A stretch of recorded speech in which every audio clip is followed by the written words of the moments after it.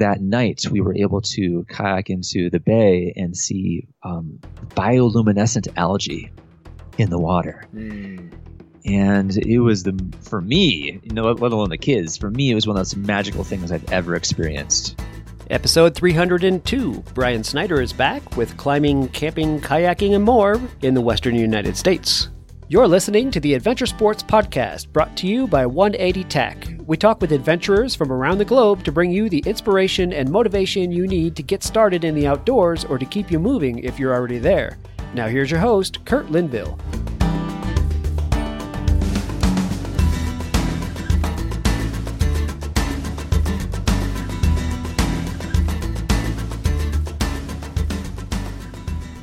Hi friends, Kurt here. Hey, we have a fun show today. Brian Snyder is back, and he has been on the Adventure Sports Podcast a couple of times in the past.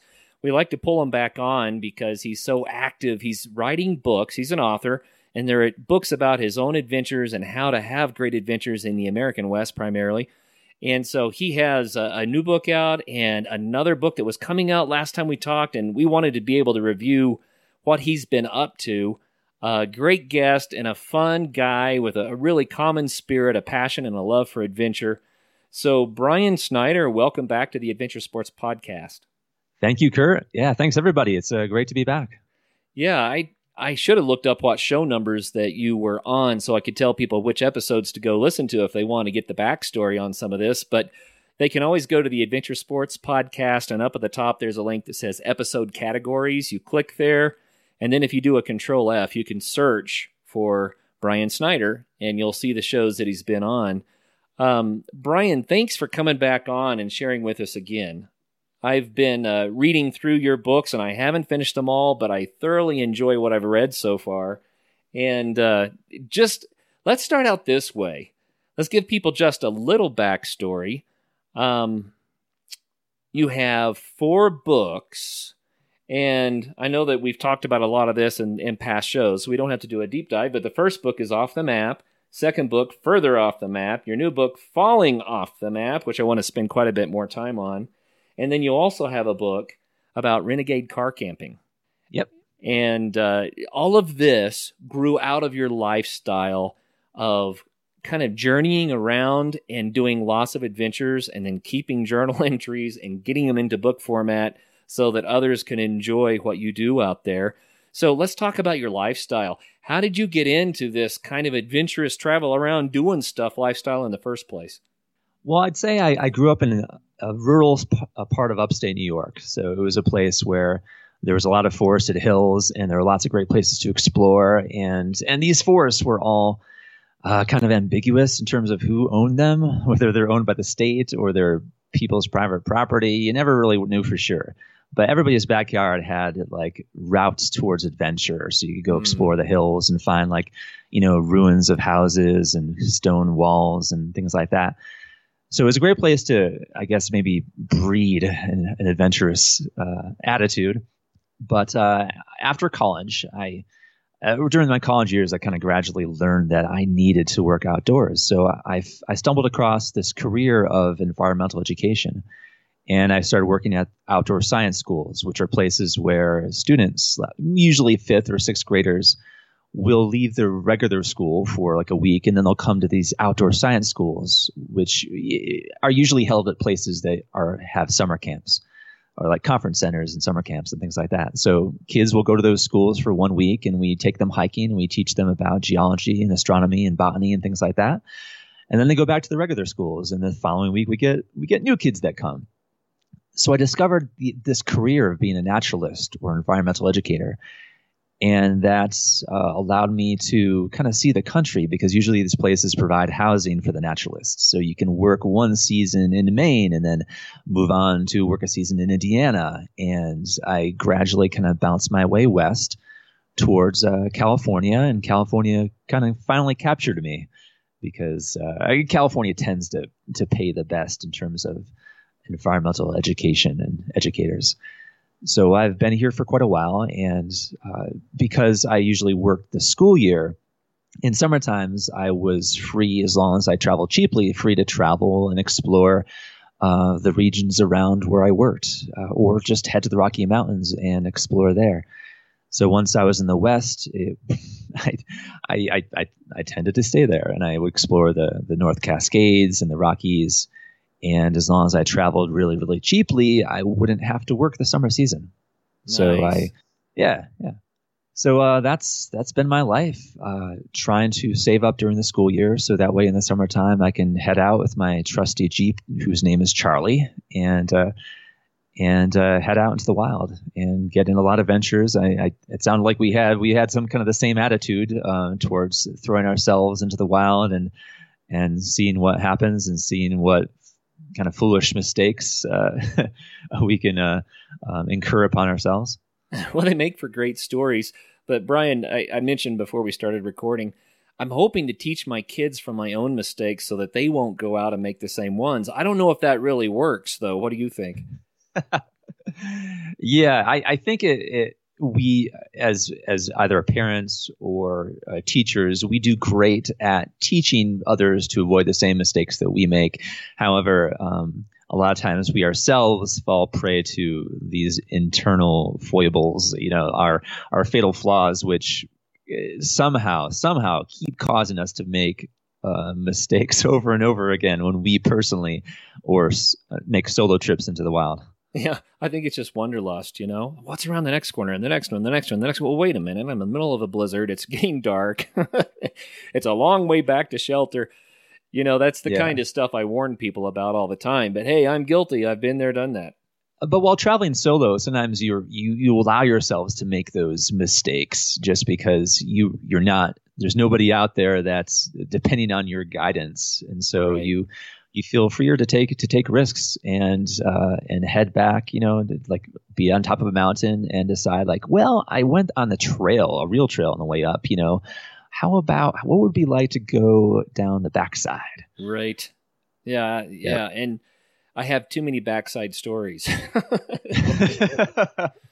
It can be dangerous, but that, you have to have a knowledge base and enough experience to try to get yourself out of some of the binds you get yourself into.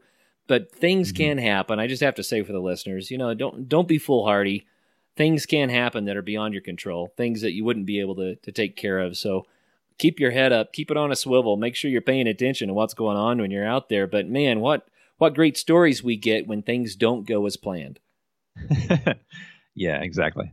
I have to say, too, we almost have something in common. It was several years ago, but I was a school teacher, and I took my students to these camps that you were the instructor at, not your own camp, but the same sort of a parallel camp in Colorado. Except that I was the teacher instead of the outdoor education person. And I loved it. I really believe in that. I saw such remarkable impacts on the kids. And I only got to see it a couple of times with the kids that I worked with. But you got to see that over and over and over again. I really believe in the value of connecting kids with nature and outdoor education. What's your opinion on all that? How'd that work out for you?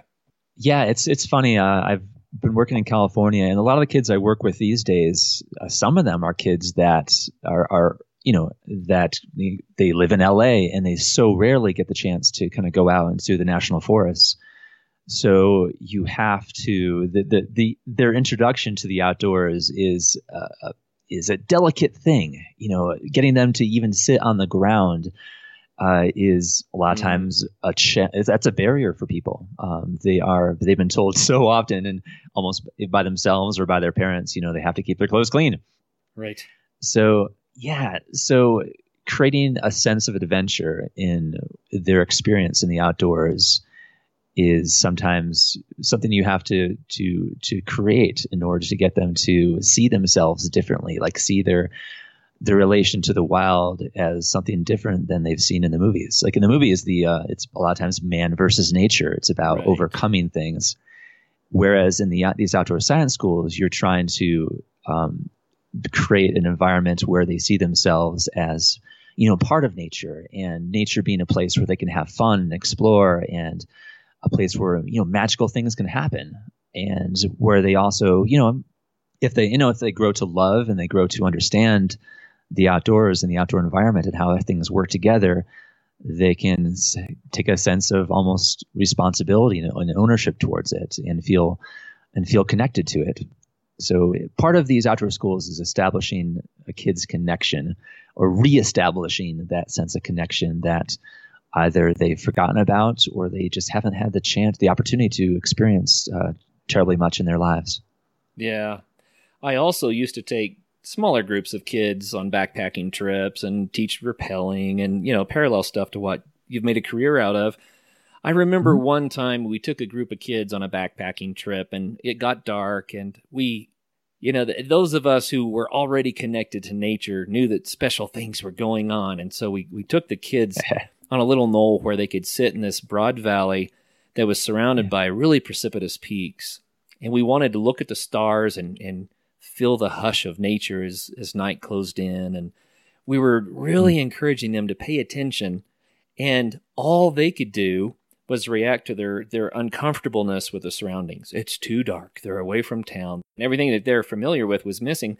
The craziest thing, Brian, is that as the temperature dropped, the high peaks around us started to freeze. And that freezing was triggering rock slides. So there were rock slides coming down every few seconds. It's like watching a meteor shower, Wow. And we were hearing these rock slides echo as they would, the rocks would tumble down the mountains. And I thought, this is so magical. This is so rare. Everything aligned perfectly for us to experience this. And I couldn't get the kids to sit still and quiet long enough to hear it. I was like, what? But, it's because it was so unfamiliar, and they just didn't know how to manage themselves in nature. They're just too uncomfortable. You know what I mean? Yeah. Yeah. Trying to build up and educate kids to be silent in the outdoors, or walk quietly, or just stay quiet for a period of time, is something that can be the most challenging part of an outdoor experience when you're trying to be a guide to kids, for sure. Yeah. Well, I'm sure that you've seen it, but I've known a lot of the kids that I worked with for years, and it turns out that the experiences that they had in nature ended up changing the course of their lives. And I really believe that, especially for some people, connecting with nature like that can be life-changing, life-impacting. And so I believe in it. I just think it's a great thing to do. Yeah, that's what I hope for. 2 years ago, there's a story that it's in my latest book where I was able to take a group of teenagers up to Point Reyes National Seashore, and we were camping out in the redwoods, and we were about to kayak across Tamales Bay to go camp out by the shoreline. And there was this girl named Gianna, who that's not a real name. I kind of changed it for the story, but Gianna was one of those kids that I had an amazing arc of an experience over the course of just a couple of days. And she was someone that didn't get in the outdoors too much. And the first day we were there, we set up our tents, and then we went exploring the redwoods. And this girl was, with the other teenagers, we let the teenagers kind of like take the lead and kind of go off trail a little bit. And she and a couple others were hiking up across this fallen redwood tree. And this redwood tree was kind of tilted at an angle on the hillside. So at parts of it were about 10 feet above the ground. And she had gotten like halfway across it when she started screaming. And then we thought at first like she was screaming with kind of teenage giddiness. And then we realized that no, she is actually being attacked by yellow jackets. Oh no. Yeah, so she's 10 foot off the ground, balanced on a log, and she's being attacked by yellow jackets. So I have to kind of hustle up there and get kind of between her and the nest, and then try to slow walk her off this log without her falling 10 feet to the ground. Because if she panicked too much, she would she would definitely crash, right? Possibly, and break a few bones there. And so I'm being stung, and she's being stung, and we're kind of slow walking our way down off this log. And we managed to get down to the ground, and the leader of the group, she takes Gianna away, running away through the forest while getting stung themselves a little bit. And I take some kids the other direction, and we gradually regroup. And we don't see Gianna again until she's been, to the hospital, and she has been, treated a little bit for 20 bee stings. But when she came back, she was still in fairly good spirits. And it was definitely a very impactful moment for all of us as teenagers. But we were able to continue the trip, which was a great thing, because the next day we kayaked across the bay, and we went to this kind of campsite just on the shoreline, this primitive area. And that night we were able to kayak into the bay and see bioluminescent algae in the water. And it was for me, let alone the kids, for me, it was one of those magical things I've ever experienced, because there was no moon at all. And we're out there in the kayaks, and every time your paddle hit the water, it just created this bloom of greenish white light that just sort of billowed through the water. When you pushed against the water, you kind of created this shock wave of turbulence, and that turbulence caused these algae to combine some chemicals to create that little bit of light. And so your oar was your magic wand, because every time you tapped the water, you were creating these just brilliant displays of firework glowing water. And I kayaked back with her the next day across the bay, and Gianna had lost her voice from screaming about the yellow jackets. So she had no voice left, but she still chatted away the entire time kayaking back. She was in such a good mood that she just hoarsely ranted on the entire way back, just very giddy, very happy. And she had, I feel she found a certain degree of determination in herself and resilience that, maybe she hadn't had a chance to experience before. So coming out of that adventure for her, she was able to, realize that what the certain capacity she had within herself to deal with adversity and to deal with a challenge like being stung 20 times and having to self-rescue or be part of a tricky self-rescue off a log. So I expect that things like that really do impact a person's life. Yeah, no one wants to be stung 20 times, balanced on a log 10 feet off the ground. But, when you get through something like that and look back, it's significant. It's I've been through that. That was kind of tough. I can get through this next thing. It builds confidence and self-awareness, I really think.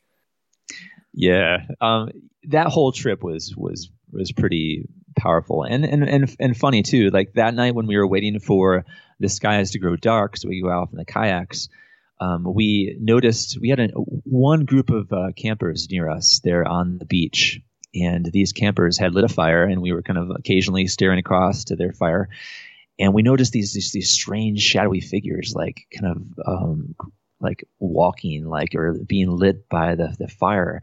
You kind of you think you look across at shadowy figures around a campfire and you think demons, you think of witches, Sasquatch. And we finally went over there. Some of our leaders went over there to see what was going on, and they were cows.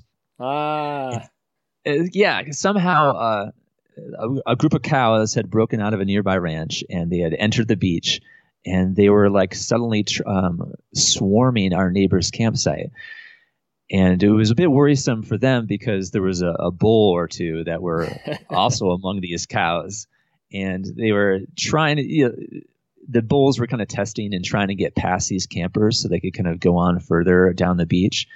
And they finally, the bulls led the charge, and they kind of went across their campsite. Luckily, didn't crash any of their tents, but the other campers came over to our campsite, and they're like, "Can we hang out by your fire for a little while?" So they stayed with us while the bulls had the run of their side of the beach, and the cows eventually went over to a neighboring herd of cows that were across a fence, and I kind of wondered if they're conversing with each other about talking about joining forces and taking over the entire beach. Right. eventually one of the cows did send a scout in our direction and kind of came close to our fire. And that's when like our leader, she decided that, all right, enough is enough. And she started like banging her hands together and chasing the cows away. And then the rest of us decided, all right, it's on. So all our leaders kind of got together and started herding this cattle, like even, bulls or no bulls. We kind of herded them out of our campsite, herded them out of our neighbor's campsite, tried pushing them back towards where we suspected there'd be some kind of open gate that was there. But at one point, I got to a point where the herd would go no further, and I guess we'd hoped there'd be an open gate behind them, but we didn't know. And I finally realized that, hey, we're kind of cornering a couple bulls, and maybe we should be rethinking our strategy here. So we eventually left our neighboring campers to hang out with the cows on their own, and we went back to go onto the bay and check out the geology. And thankfully, the ranchers did drive down in their ATVs to kind of take care of the cattle situation. But it was definitely an experience that we didn't think would be part of our week-long adventure, becoming a bunch of cowboys and cowgirls. You never know what you're going to get, and that's part of the joy of adventure. You step out your door and you have these experiences, and your whole bioluminescence algae thing. I tell people magic is real. It's all around us. All you have to do is go experience it. But if you don't go out, you never will. Bioluminescence. So we have a biological and chemical explanation for why this happens. So someone would say, well, that's not magic. But when you're there in the water and your paddle is creating these glowing waves, then it's a magic moment. I don't care if it is scientifically explainable. It's amazing. Yeah, no kidding. I feel so lucky to have experienced that. And a couple of weeks later, I returned to a part of California called the Lost Coast, and I was just camped out alone on a hillside, and there was no stars, no moon. It was totally clouded over, and I was seeing this weird glow happening out on the beach, and I kind of approached the edge of the cliff there where I was camped, and every wave that came in was the front face of the wave was like crackling, like the front face of a lightning storm. Wow! And just because the agitation of the frothing waves was causing the same algae to glow, and so like it was like glowing with purple lightning, and that experience to me, like, that was definitely one of the most magical things I've ever seen, because it was like seeing sea fairies kind of dancing out in the ocean. It was pure magic, and I felt I was like, inwardly very giddy with the experience, but also very, I don't know if I was gloating or what, but I was the only one there to kind of experience that, and I just felt so lucky to have, I guess, pushed myself to reach that spot. I was kind of at a hillside next to this crumbling cabin, which was probably haunted, but it still made it for a great spot to see the ocean. And I love high spots. I love views, and so whenever I'm trying to find a campsite, whether it's with my car or whether I'm backpacking, I'm always trying to go a little further, so I have the perch. I'm all about the perches. Yeah, that's fun. I get that too. I like to camp near water, so I'm almost always looking for water so that I can be within striking distance of that. But I love to get into the high places and get to the point I'm slightly uncomfortable with the exposure, and then just sit down, and stay there until I'm completely at ease with it and get to soak up that view and what's going on in the world around us. It's, again, magical, to overuse the term. Hey guys, Travis here. I wanted to thank Anton, Christy, William, and Jeremiah. They are either Patreon patrons or members of our Adventure Sports Podcast members site. If you guys want to help support the show, please do us a favor and visit members.adventuresportspodcast.com or patreon.com/adventuresportspodcast. Every little bit helps, and we love the support. Thanks, guys. Never run out of camp stove fuel again. The 180 stove is a natural fuel stove that eliminates the need to carry heavy, bulky fuel canisters.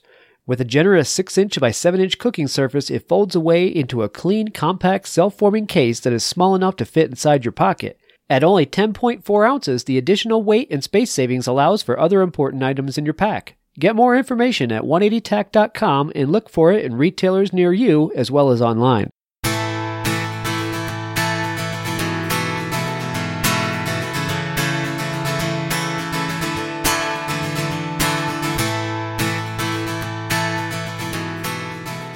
Man, you've gone out on so many adventures, and I'm glad that you shared them in your books because it's a lot of fun, when I can't go out, to grab your book and read about one of your adventures and chuckle because, I have a parallel adventure in the back of my mind, and I'm just like, yeah, man, this is what it's all about. So I don't know anything about your latest book, Falling Off the Map. So where did the title come from, first of all? The title came from the need to create the third title in the series. When you got one called Off the Map and you got further off the map, the next one, is it going to be even further off the map? Or so there was just some symmetry in kind of doing a title that was, I guess, emphasize the danger or the precariousness of some of the adventures that I had during the 4 years that were that this book encapsulates. Well, I like the title. It makes me think of the whole flat Earth theory, but it also makes me think about what happens when we get so far out there that you really are depending on your own wits because the map's not there to help you anymore. So it says 54 explorations into the wildest reaches of the American West. There's your subtitle. But I have to mention your other books. 53 Tales was the middle book, and the first book, 55 Weeks. So what's this 50, 53, 54 business? I guess, well, all these stories were originally published in a newspaper in upstate New York. So they each were about like 1,000 words. And it takes about, 50 or so stories to create something that's hefty enough to create a paperback out of. First 3 years, I wrote articles. I was able to take longer summers, like closer to 4 months. And so it only took 3 summers worth to create the first book, Off the Map. Books 2 and 3 required 4 summers worth of articles. And that's why there's like it's not a nice even number like 50. It's just I wanted to just basically take people through a summer, like from start to finish. And so that's why each section of the book, like Falling Off the Map, each section starts with a map of the Western states, and it shows like which parts of our country that each chapter takes place of. And so from week one usually starts a little closer to home in California, and then I gradually kind of head out to the Cascades or the Rockies. And then by week 13 or week 14, we're kind of heading back close to home, usually sneaking one more hike into the Sierra Nevadas before I have to return to work in the fall. And you know what I like about your books? I'm way too busy. And when I have spare time, I'm usually outside, right? Mountain biking or something. So yeah. When I want to read, it's hard for me to have time to read a book. But I can take your book, and the format is that it's a collection of essentially short stories. And so I can read 1 or 2, like before you go to sleep at night or something, squeeze it in because it's so enjoyable, and it works with a busy schedule. So for me, I think that's great. I like the short story format. Yeah, thank you. Thanks. Each story is just very self-contained. If there's any arc that kind of covers the entire series, it's just the question of, all right, when is this guy going to learn? When is he going to settle down? And it has happened to a certain degree. The last couple summers, I've traveled less and less just because I'm trying to maintain a good long-term relationship, with someone in California. So what happens to the best of us? Yeah. That's awesome. Congratulations. Thank you. Thanks.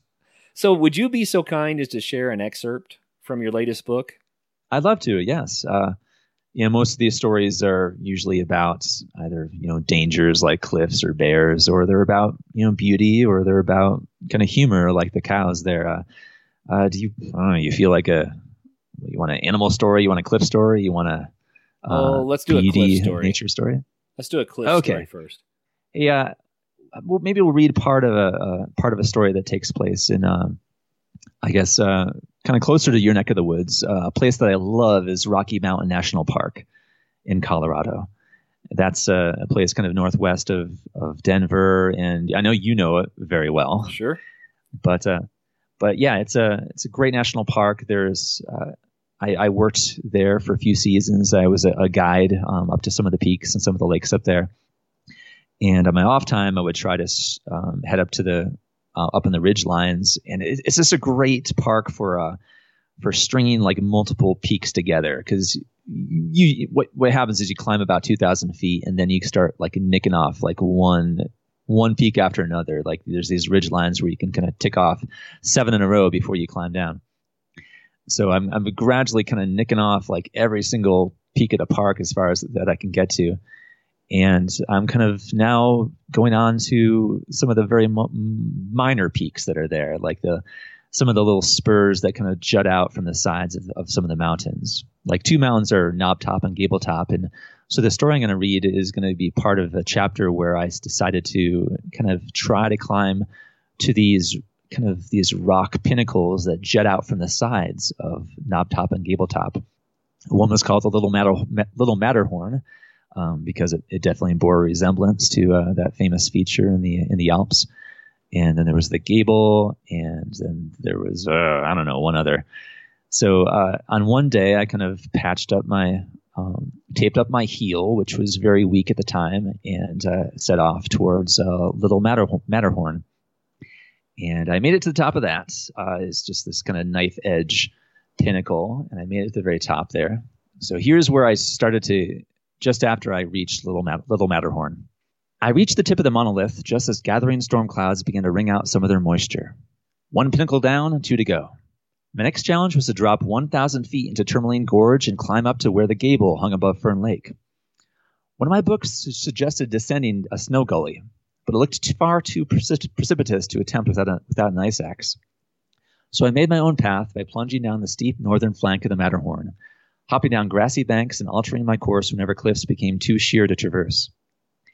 I was almost to the bottom of the gorge when the angle of the mountainside became too vertical to continue. It was frustrating and disheartening, but I saw no way to easily slide down the last 30 feet. I would need to backtrack halfway up the Matterhorn in order to scout out an alternate route. One possibility warranted investigation, however. A tight crevice penetrated the band of cliffs, offering a seductive path to the valley floor. But the crack measured only as wide as my shoulders, and instead of possessing an evenly sloping floor, the cleft contained a series of 6-foot drops where handholds were nearly non-existent. I was looking at the world's most confining and dangerous staircase. If I fell down those steps, there would be no recovery. I climbed down as far as I dared, then scrambled back up the stairs so I could sit for a while and ponder how badly I wanted to risk the final 2 steps. Searching for a detour would probably cost too much time. On the other hand, the earlier rain shower had made the rocks more slippery than I would have liked. As I was dwelling on my decision, the clouds overhead began to release a second batch of raindrops onto the side of the Little Matterhorn. Time was up. If I was going to do this thing, it had to be now. First, I tried texting my girlfriend so that someone would know I was about to attempt a boneheaded move, but the signal wasn't strong enough. Nevertheless, I headed down to the stairwell and faced the penultimate step once again. To ensure full mobility, I tossed down one hiking pole and used the other to gently lower my backpack to the next level. When I let go of the second pole, it remained standing upright, with a sharp tip pointing in my direction. Great, I thought. Now I can impale myself before I smash my head open. I turned to face the mountain and slowly lowered myself down the ledge backwards, using my upper body and hips to push against the walls and add friction. My fingers grasped at any crevice I could find so that I wouldn't slip before my feet touched a level surface again. Somehow, I kicked the offending pole out of the way, dropped the last 6 inches to the ground, and then flung my arms out to brace against the sides of the crevice before my momentum carried me over the edge of the final step. My nerves felt slightly shredded, but I repeated the process one more time and walked away from the stairwell of doom miraculously uninjured. The cliffs of Little Matterhorn were now behind me, but unfortunately the cliffs of the Gable Ridgeline still lay ahead, and beyond that, the battlements of Castle Rock also needed to be scaled. None of these routes had trails. Instead, I had to bushwhack vertically, climbing the limbs of trees and bushes the entire way and gaining countless scratches in the process. But after 4 hours of mucking about, I acquired my last 2 trophies. And as beaten up as I undoubtedly looked, I still managed to hitch a ride out of the national park, which allowed me to recover my Jeep and find a place to camp for the night before darkness fell. I could have sworn that the ordeal was over, but by far the most painful experience of the day, and perhaps the year, occurred when I was safely ensconced in my tent that evening. I had wrapped my injured left ankle in athletic tape as an experiment that morning, and it had felt amazingly strong, better than any time since I twisted it a month ago. However, I neglected to shave the hairs from my lower leg before applying the tape, and when I ripped off my handiwork, all the hairs came with it. Every single one. Ow. I can't remember the last time I screamed so loud. Funny how our most painful injuries tend to be self-inflicted. That's awesome. Do you have another passage you could read for us? I really like that one. Let's hear another one. I'm going to read the first part of one of my actually, this is the final chapter of the book. And it was when I was during my last week of a summer of travel, and I had read about this hot springs. Well, no, not a hot spring, actually a warm spring that was in the deserts of Utah in the western side. And I don't want to give too much away. Actually, I won't reveal to anybody exactly what this place was called, but the story is pretty vague. And if you do some research, you can probably come across some reference to it somewhere. But I just wanted to read this story because it's a nice. It's just a beautiful, beautiful spot that I was lucky to be in. In the barren reaches of western Utah, far from absolutely anywhere, clear water flows from caves at the foot of a limestone mountain, splashes down waterfalls into sandy bottom pools before following a reedy path to a ranch in some lonely hayfields. I spent over 2 hours driving dusty roads through the Great Salt Lake Desert before I found this oasis, and by then I was primed to absorb all the cooling amenities the springs had to offer. I didn't even bother with a suit. Through a swiftly flowing channel, I swam upstream like one of the native speckled dace minnows towards a log that hung above the creek. Kicking my feet as hard as I could, I managed to grab hold of an old rope that dangled from the middle of the log, and then I simply clung to the line and let my body get batted about by the current. All the sweat and dust from the long journey washed away, and when my arms grew tired, I released the rope and let the water carry me downstream to where my towel and sandals lay waiting. As a setting for my final summer night in the wild, this place exceeded all my expectations. It represented everything I come to appreciate about public lands, in that it was a national treasure without signs or posted regulations, whose beauty inspired respect, and whose remote nature kept many who would be abusive to the land at a distance. Perhaps it would not always remain so. A growing human population breeds all sorts of individuals. Environmental protectors, yes, but also callous users. Sites like these owed their survival to obscurity, and in the age of instant information, obscurity is a rapidly diminishing resource.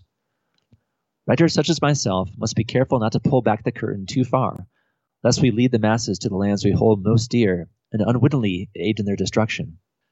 Still, I long to share this place with others, almost as much as I wanted to conceal and keep it safe.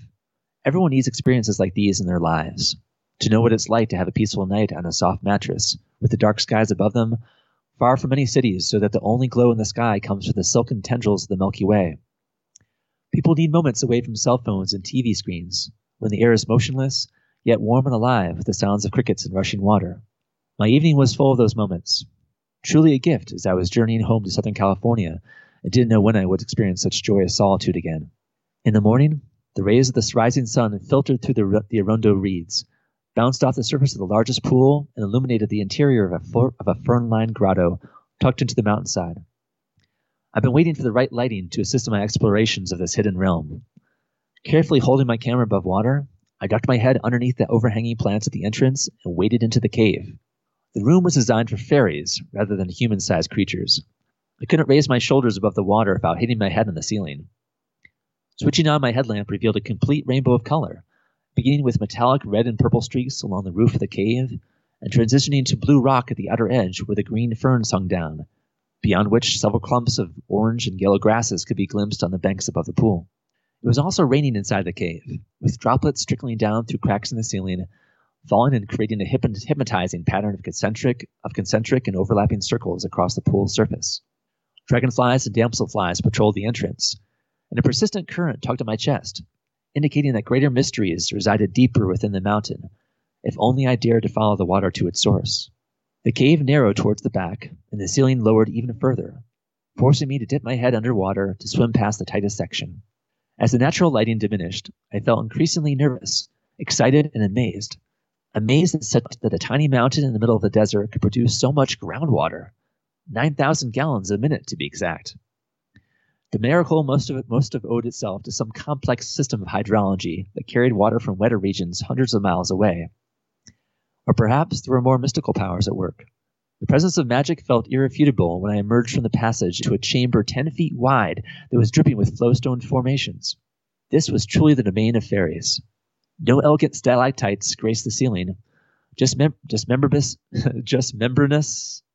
wet curtains with coralline flourishes that made the room resemble a living organ. Water seeped continuously from the walls and pushed into the room from tunnels beneath the surface.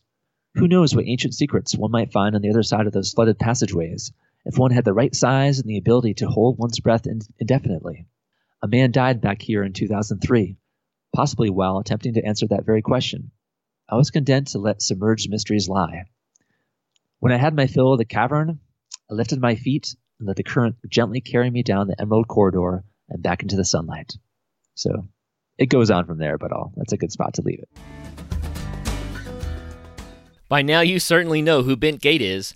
That's for a great reason. Bent Gate Mountaineering has been sponsoring the Adventure Sports Podcast almost from the beginning, and we really appreciate that. They've made it possible for all the great shows to continue coming your way. We want to say thanks by reminding you to go to them for your backcountry gear. If you live in Colorado, then just stop by their store in Golden. If not, go to bentgate.com. They have what you need, from the latest ultralight gear to the tried and true classics for climbing, hiking, and camping, like Arc'teryx, Hilleberg, Nemo, Western Mountaineering, and many more. Need advice? They have you covered there too.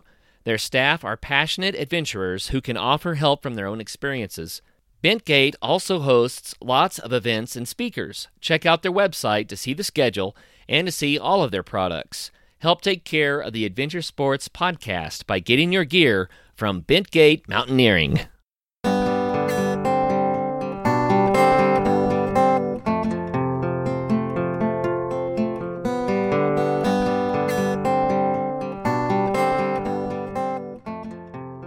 Well, that's a beautiful account, very well written. I'm amazed that you found such a place.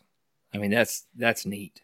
Yeah, I found just reference to it in a book, and the book basically, this short description did not give this place justice, and that's something I also value, that there can be, this every place is just seems so mapped, but even if you have like a written location of a place, it can, and you arrive there and you show up there, you can still find mysteries and magic that far outshine anything that you found in a book, any description. Oh yeah, I agree. I think you have to go, and I also think that the descriptions never do the place justice, especially as the light changes in the morning or in the evening, or the weather moves in, and just amazing. Yeah. And it's weird how you have to be very careful these days about, with the age of the internet, what you post and what you create, what you describe. Just like, Outside Magazine catches flack for its articles on like the 12 best secret campsites, information can cause areas to be, loved to death in a lot of cases. I was just reading today about Conundrum Hot Springs in Colorado, which is close to Aspen, and it's a place that's is definitely has been in danger of being loved to death. It's a hike you have to hike out 9 miles to reach in the backcountry. So it's technically it's in wilderness, but so many people have found out about this place that visitation has jumped from like 1,000 people a year to 5,000 people a year just within the span of couple years. So they're definitely considering creating a permit system for people to go out there, which I fully support. It's a sad thing that you have to do to some of these areas, but but it's with an expanding population. It's something that we just have to, we have to appreciate and respect. Oh, yeah. Brian, I did a podcast, nearly 2 years ago, just a mini podcast that I called Quarter Mile Camp. Mm-hmm. And the whole thrust of it is that if you're willing to get just a quarter mile off the beaten path, then you'll have a place all to yourself. It's not that our natural areas are too small. It's that everyone tries to go to the exact same place. Yeah. And it creates a lot of problems. But the idea is that if you're willing to go up a forest road and then walk a quarter mile, you'll be in a paradise that maybe no one has visited for centuries or decades, or at least, a long, long time. And it's just because everyone sticks to the roads, or they stick to the trails, and not many people actually venture off. Yeah, that's true with hiking. That's true with backpacking, and it's true with car camping as well. That book I did, like a Renegade Car Camping, is kind of all about trying to encourage people to take that Forest Service road that isn't even signed and just drive down it to see if you can find a campsite on your own where you can have solitude, where you might be able to have beauty, where you might be able to have some views. And in writing that book, the challenging part was people want a full guide to exactly the best locations to car camp, and that's what I had to be very careful about in the book, to describe the type of places people can camp, whether it's like national forests or BLM land or a wildlife refuge, and kind of talk people through the initial discomfort of exploring some of these side roads and places like camping near water towers or cell phone towers and things like that, and trying to also trying to get people to like not dislike me for not revealing like the best locations that are out there. I had to write it as more of a general guide, and later on, because of some pressure, I did eventually create a much smaller, little, almost pamphlet-sized book called I think it was like the 10 best renegade campsites in the West. But those are places that are I knew could handle a lot more impact than they were without getting destroyed. Like places that wasn't like a specific campsite in someplace else. It was just about like a certain region where you could go and you can find some dispersed campsites to yourself. One thing that I stress is that you have to learn how to take care of nature and leave it better than you found it, even, And when you're able to do that, be a part of nature and care for nature, then it's kind of like it opens up, like in my mind, it opens up the permission to go places and to experience the magic there and then leave it as good or better than you found it. And I really encourage people to do that. It's critical that we don't put too much pressure on just one place, and that's why it's so wonderful to get off the beaten path a little bit. But when you do, you want to leave it untouched. You know what I mean? Oh yeah. I grew up Catholic, so maybe I have like an inner sense of guilt about just hangs over me a little bit in life.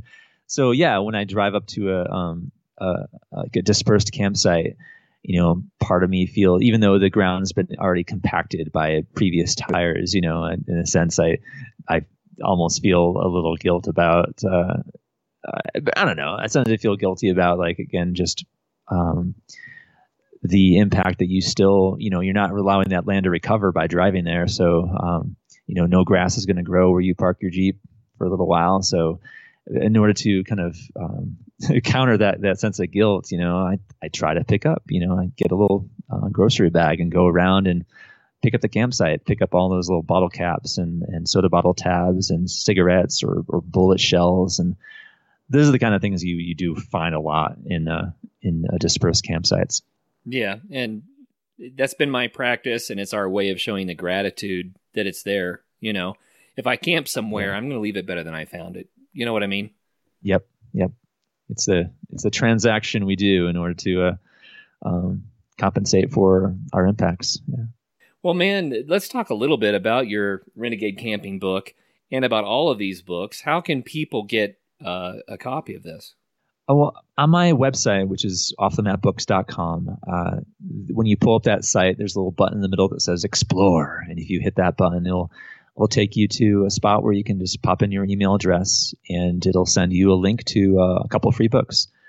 So I do offer Renegade Car Camping for free on that site, and then also the first book in my Off the Map series, Off the Map. You can get that there for free. You can also purchase those guys on Amazon. There are paperback copies of the Off the Map books, but yeah, you just want to get a taste of my writing. Yeah, go to the website and see what you find, see what you like. The website's also a place where I'm going to continue to journal and write kind of short stories about my travels. And I'm writing those kind of stories a little bit slower these days, not quite as often. So it's going to take a little while for those stories to accumulate and become a fourth volume. So that's that spot, and also on Facebook is where you can find like fresh stories and fresh pictures. Facebook, it's also Off the Map Books. Just type that in, or Instagram, Off the Map Books. That's where you'll find my photographs. Right on, and I love the price when you can get the book for free, but I know your secret. You want to get us hooked because it's so good, and then we're going to buy the rest of them. But I'm with you. It's a good thing to do. Yeah. Yep. That's in indie publishing. That's what it's all about. You know, you get them hooked on that first book, and if they enjoyed it, if they like it, they'll keep seeking you out. Well, I definitely enjoy your books. I've enjoyed a lot of evenings of just reading a story or two before I drift off to sleep, and it makes me sleep better. It gives me good dreams.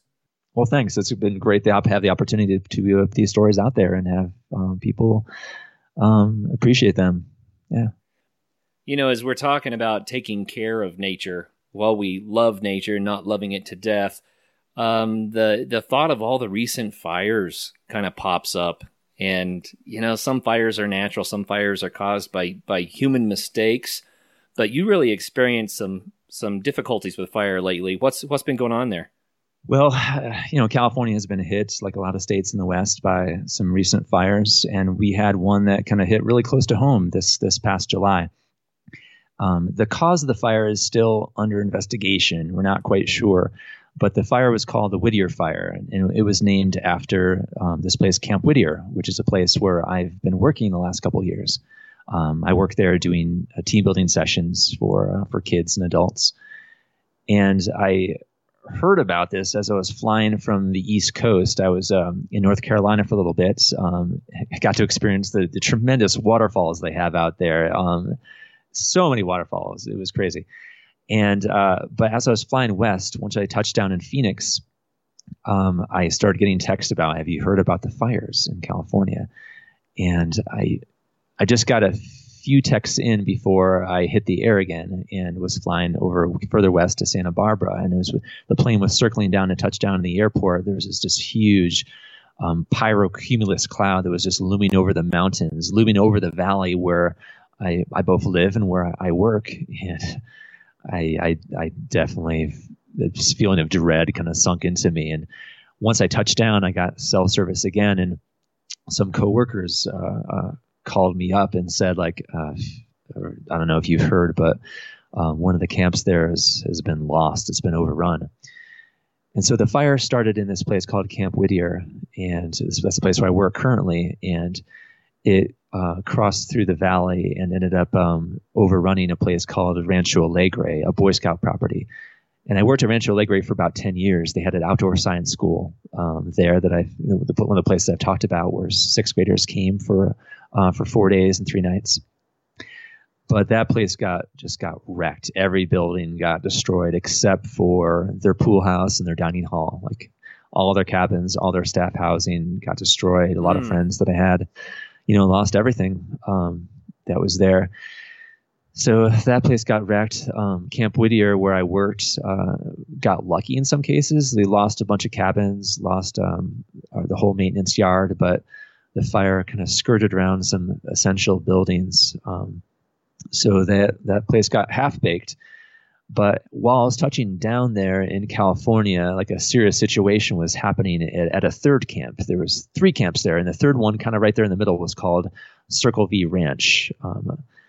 And this place, like all three places, had kids there for summer camp, and Rancho Alegre got all their campers out there in time, and Camp Whittier got their kids out in time. But Circle V Ranch, their had kids that were trapped there because that place had this very long entrance road, this long winding entrance road that led down to the highway, and the entrance road had gotten overrun by the fire. And just within the span of a couple of hours, the blaze just took off. The winds were intense. The temperatures were like 100 degrees, or sorry, 110 degrees. And there were campers that were trapped there. And so luckily a local firefighter had a bulldozer and managed to push its way up the entrance road, pushing aside these fallen boulders, pushing aside these fallen trees. And a patrol vehicle crept slowly behind it, and they got to the fire, and then the road got the road got swamped again by flames. So at least they had a firefighter up there that kind of gradually was kind of cutting and kind of preparing, trying to create some space around the buildings there. So they kept the kids in the dining hall and kept them safe there while the fire kind of crept close to them on all sides. And the rescue vehicles that were coming from the highway to try to evacuate them, they tried going in the road, and it took 3 or 4 tries before they finally were able to break to clear enough debris, and there was enough of a pause in the flames for them to get up there to get to the camp and put the kids into vans and get them out of there. Wow. So it was a kind of a close call for 1 out of the 3, and that camp, fortunately, I think it suffered the least amount of building damage, and they're also extremely lucky that nobody in this entire fire, whether it was fighting the fire or whether it was people that were trapped by the flames, nobody died in that situation. So, Brian, we've seen an awful lot of fires in the West, in the last few years, and I don't know if they're really increasing or if it's always been this way, but it is a problem, and I'm just curious what your take is on all these fires. Well, as you know, fire has always been an integral part of the natural systems, the natural cycles that happen out here in the West. But because of climate change, certain areas, the fires have become happened more often or more easily. And it's partially due to fire suppression, which kind of builds up more fuels, more twigs, more logs, more dead trees. There's always more fuel there, but also the Southern California has experienced a lot of droughts, and it's based on projections, it's going to be drier in the future. So higher temperatures, droughts, and this buildup of fuels has created the potential for just these, giant mega fires that erupt and can cost millions and millions of dollars to fight. Sometimes with limited success. This Whittier fire, it grew to about 11,000 acres before it was finally put out. But yeah, it's part of life, part of life out in the West. California has, the place where I'm from, we have some forests called oak woodlands, and then we also have this ecosystem called chaparral, which is made up of just shrubs and small trees. And these are plants that are actually designed to burn. They have a lot of these natural oils that are in their twigs and in their leaves. And so when they catch fire, they burn hot, and they'll burn right down to the ground. But these plants, they put a lot of energy into the root systems. A lot of times they'll have this root ball called a root crown, which might get cooked on the top after a fire sweeps through, but then the root crowns will sprout, and they'll start sprouting just a couple days after a fire, and wow. These plants will grow right back. Yeah. So fire is in the past, fire would usually sweep through these chaparral systems every 20 to 25 years. But around populations like Santa Barbara, where this fire was, we've tried to suppress those fires, which in a sense is, we got to do because we want to protect the places we love. But in a sense, we're kind of stacking things against us. It's the more you suppress fires, the more the fuels build. And then when the fire eventually comes, it's going to be harder to control. Yeah. I'm glad you brought that up because it's good to help get the word out. I think awareness matters. And the reason I say that, recently, I guess it was last year, there was a group, I believe from Alabama. They were from a wet place where it's hard to even get a fire going. They came to Colorado, they made a campfire, and they probably could have been more careful with that. But the biggest issue was they threw some dirt on the ashes and thought it was out and left. And of course, that started a forest fire, and the wind kicks up just a little bit. I think people that come from more wet, humid areas don't realize that in the West, it's dry, and fires can start very easily. They can spread just way too aggressively, and they're very, very difficult to get put out again. So I think it matters for people to be aware and say, ooh, fire's dangerous, and this may not be the climate I'm accustomed to when they come and visit some of these Western places. Yeah, we have to totally change our habits, especially we East that travel to the West. There's a lot we gotta learn, both about fires and about I just reminded myself of my first bear encounter. That was at least a bear that I encountered in the Midwest. I just camped outside, and we put our cooler outside the tent, and the biggest black bear I've ever encountered quickly found that cooler and was just munching on a tub of butter.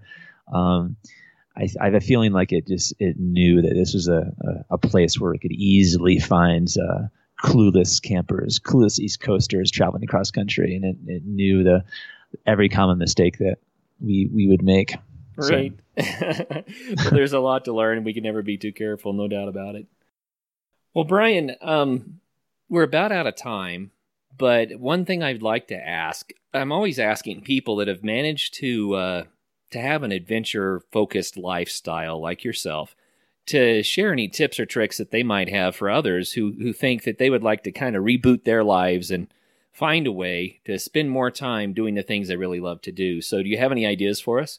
I guess I would just encourage consider the dispersed camping lifestyle, and dispersed camping doesn't mean you have to convert a whole van to having a bed in the back. It doesn't mean you have to get an RV or motorhome. It just means you can throw a tent in the back of your truck or your car and drive out on Forest Service roads and I guess my writings might be able to help you to find these areas, but yeah, head out there and gradually you learn about the things that help make things more comfortable. I would buy a $20 inflatable mattress, from Big Five Sporting Goods or someplace like that, and inflate it with using your car's 12 volt adapter. And that way, when you car camp, you don't have to worry about finding like flat ground, or you don't have to worry about that the ground's too rocky. You can just throw that thing on the ground and maybe put a tarp down, throw that down, and just put your tent on top of that. And that way you have, a lot of flexibility about, being able to camp anywhere. Just, pick a spot and if you're worried about costs, think about car camping. It's a cheap way to get yourself places and survive for a while out there. On a very small budget. It really doesn't have to cost much to get out and enjoy this stuff. And I'm sure that by reading your books, people can see the style you're talking about with this, and with the Renegade Camping, they get the idea. So thanks so much for sharing that with us and for making the books available so we can live vicariously through you a little bit.